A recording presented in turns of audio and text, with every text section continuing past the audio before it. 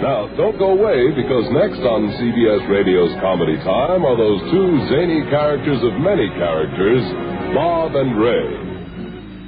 And now, from coast to coast, Bob Elliott and Ray Goulding are pleased to present the CBS Radio Network.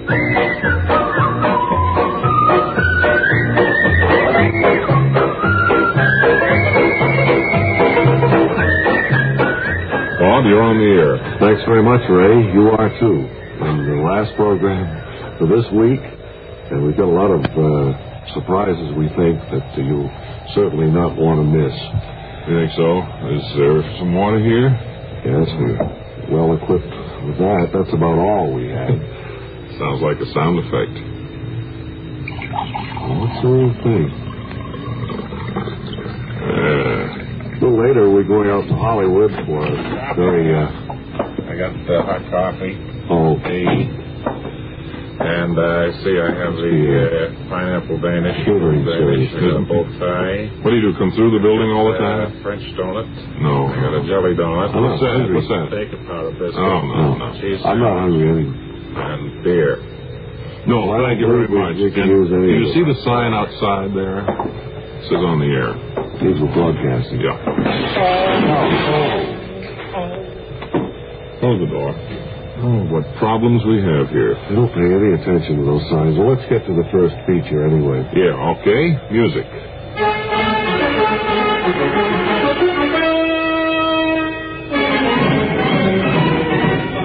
Howdy, this is Lawrence Chuck Peterton, your novice sports reporter, coming to you from our new low-input station here in Elder Height, Montana. And as usual, because of budgetary limitations, our guest today is another sports figure who's had it. He's ex-swimming champion Nick Flail Edwards. And Nick, what are you doing these days? Well, Chuck, I'm in the restaurant business in the town of Blair's Bend. Like so many other ex-athletes, eh? Well, that's right. My restaurant is called A Stroke, and the specialty of the house is carp. Well, isn't carp a fish that's hard to get, Nick? Well, yes, but I have it flown in from New York, see? The airport there at Blair's End? Well, no. The nearest airport is 300 miles away in Loose Shale, and the carp is delivered by bus from Loose Shale. It takes about 5 days before I get the carp. Well, how's business at your restaurant, The Stroke? Well, I never go near the place. I rented an empty store about 100 feet up the street from The Stroke, and I conduct the business from there. But as for your question, I don't think I'm doing too well. I see. Well, Nick, as a sports figure who's had it, what was the high spot in your swimming career as you look back now? Well, I'd say in 1932, I became interested in underwater swimming. And that year I swam around Manhattan Island underwater. Wow. And stayed under for 7 hours. That's a long time, Nick. Were you in any way affected by having been underwater for that length of time? Well, Chuck, for about 2 months after that particular feat, I was unable to eat any food unless it was served on a hook. Mm-hmm. Nick, as a swimmer who's had it, so to speak, what started you on your downfall? Could you tell us? Well, it was in 1934. I attempted to swim the English Channel. And with all that grease on me, I sank like a stone as soon as I hit the water. And there was a lot of bad publicity, and things didn't go too well after that. Well, what did you do when you found things weren't going so well for you? Well, I kicked around. I got a job in the Everglades wrestling alligators. How did that work out? Well, there was a big scandal. A couple of alligators were caught throwing the bouts. And after that? Well, I got a job with a circus. Jumping from a height of 300 feet into a tank filled with 2 feet of water. Did you cut the mustard on that job, Nick? Yeah, I sure did. Except on the nights that the elephants get thirsty and drain the tank. The tank. I guess it is an unhappy memory for you. The job must have toughened you up, however. Well, it taught me that life is full of hard knocks.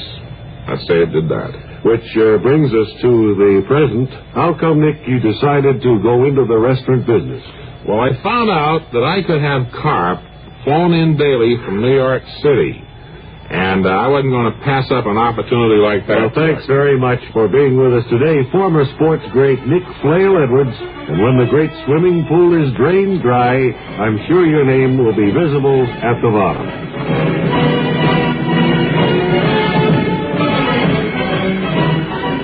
Say, you know, everywhere you go across the country, or across-the-street party, for instance, you carry the fun with you when you own a Columbia Stereophonic high-fidelity phonograph.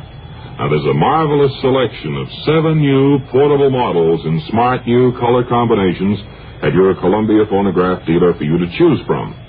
Now, each one is a masterpiece of design and beauty. More quality, more features, and more styling have been built into these sturdy portables than ever before. And how much fun you'll have enjoying all the wonderful new sound of stereo records. Regular records take on new beauty, too, when played on handsome Columbia portables. And you'll be amazed at the big console sound that's reproduced by Columbia portable stereophonic high-fidelity phonographs. You'll thrill with the excitement of Stereo One by Columbia, number 1 in the wonderful world of sound. And Columbia portables are economical, too. Prices start as low as $24.95.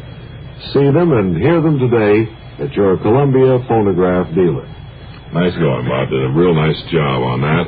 Now then, it's time to call in our famous announcer. I don't know if he's been on the show yet, Word Carr. No, he hasn't. I don't think people... I didn't even know he was working again. He's back, and we've assigned him to Hollywood, and he'll be doing most of his work from there.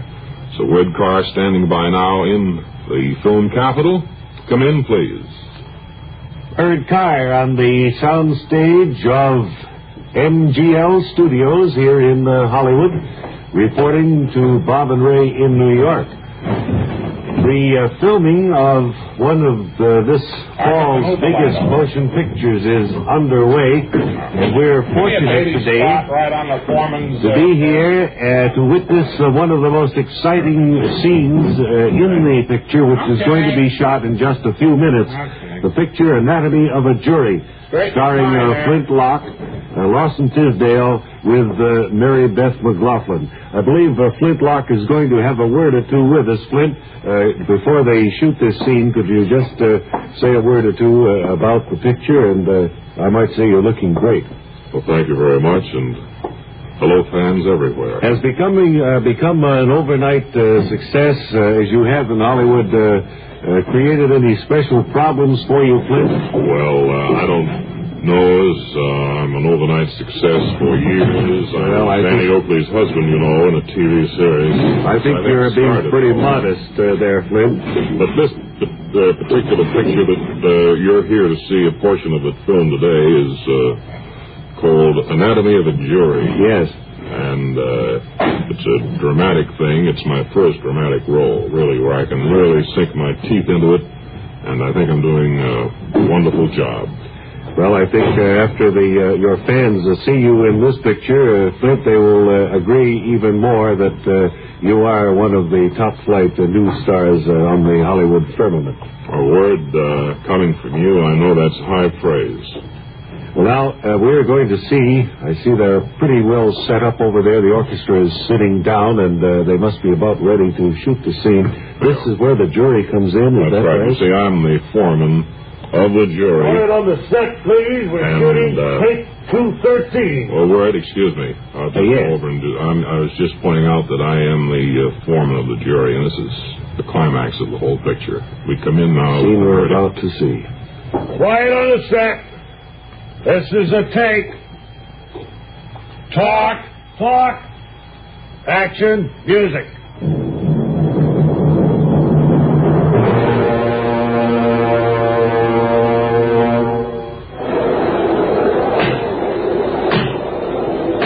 Mr. Foreman, have you reached a decision?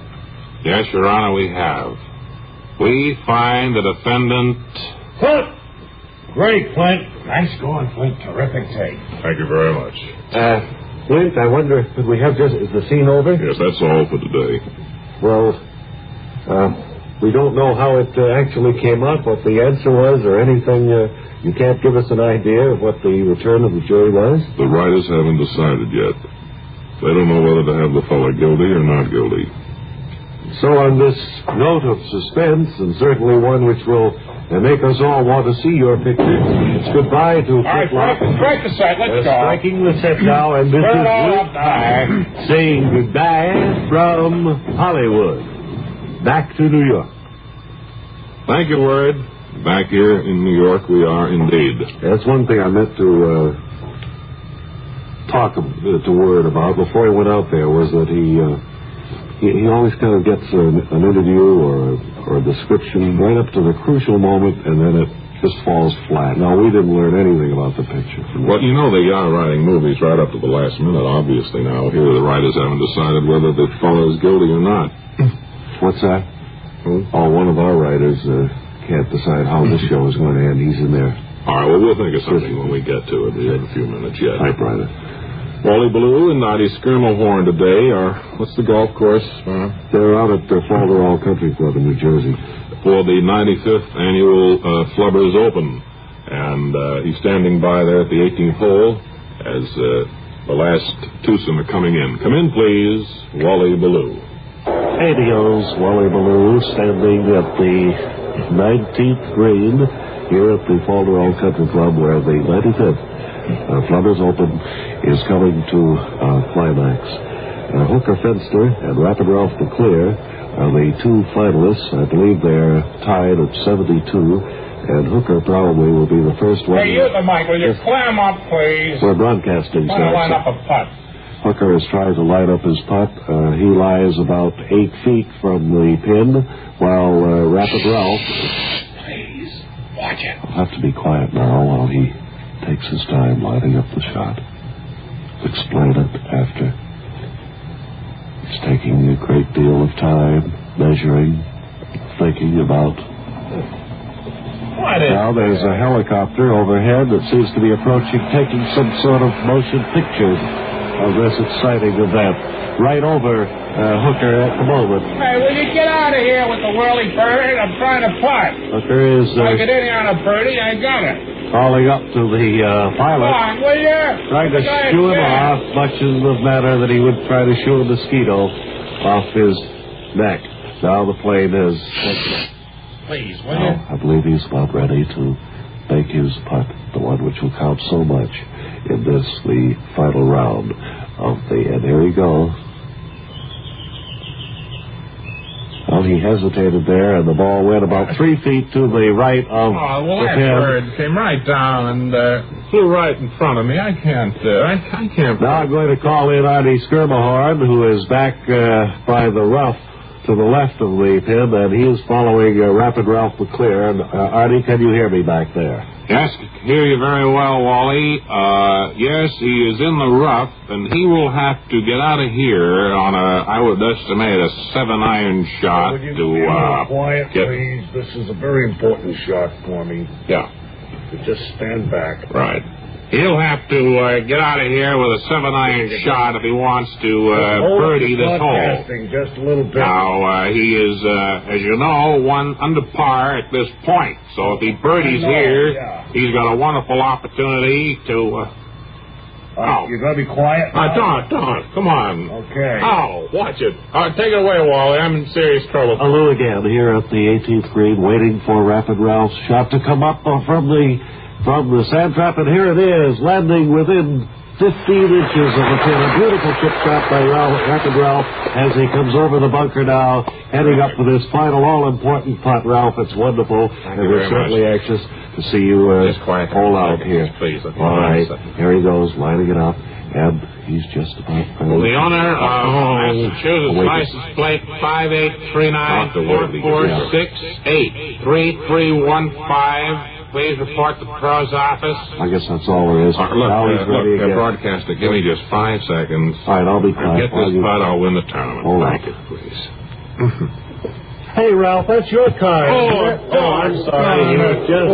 Just putting aside. Gee, thank you, broadcasters, for ruining my chance. Terribly sorry. This is Wally Ballou, returning it now to our main studios. And here in our main studios in Portland, looks like we're all set to sign off the show, wouldn't you say? Gee, I guess we are already, huh? Well, we had a wonderful week. We want to thank Vic Cowan, our director, and Kirby Ayers, Joe Cabibbo, and Tom Sheehy, and Joe Alonzo. Do we leave out anybody? We want to thank us for being here. We'll be here again on Monday. Yeah, until then, this is Ray Goulding, reminding you all to write if you get work. Bob Elliott reminding you to hang by your thumbs.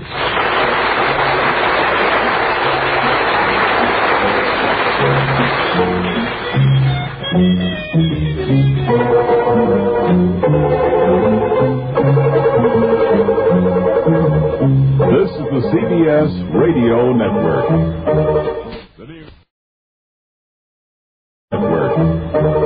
The new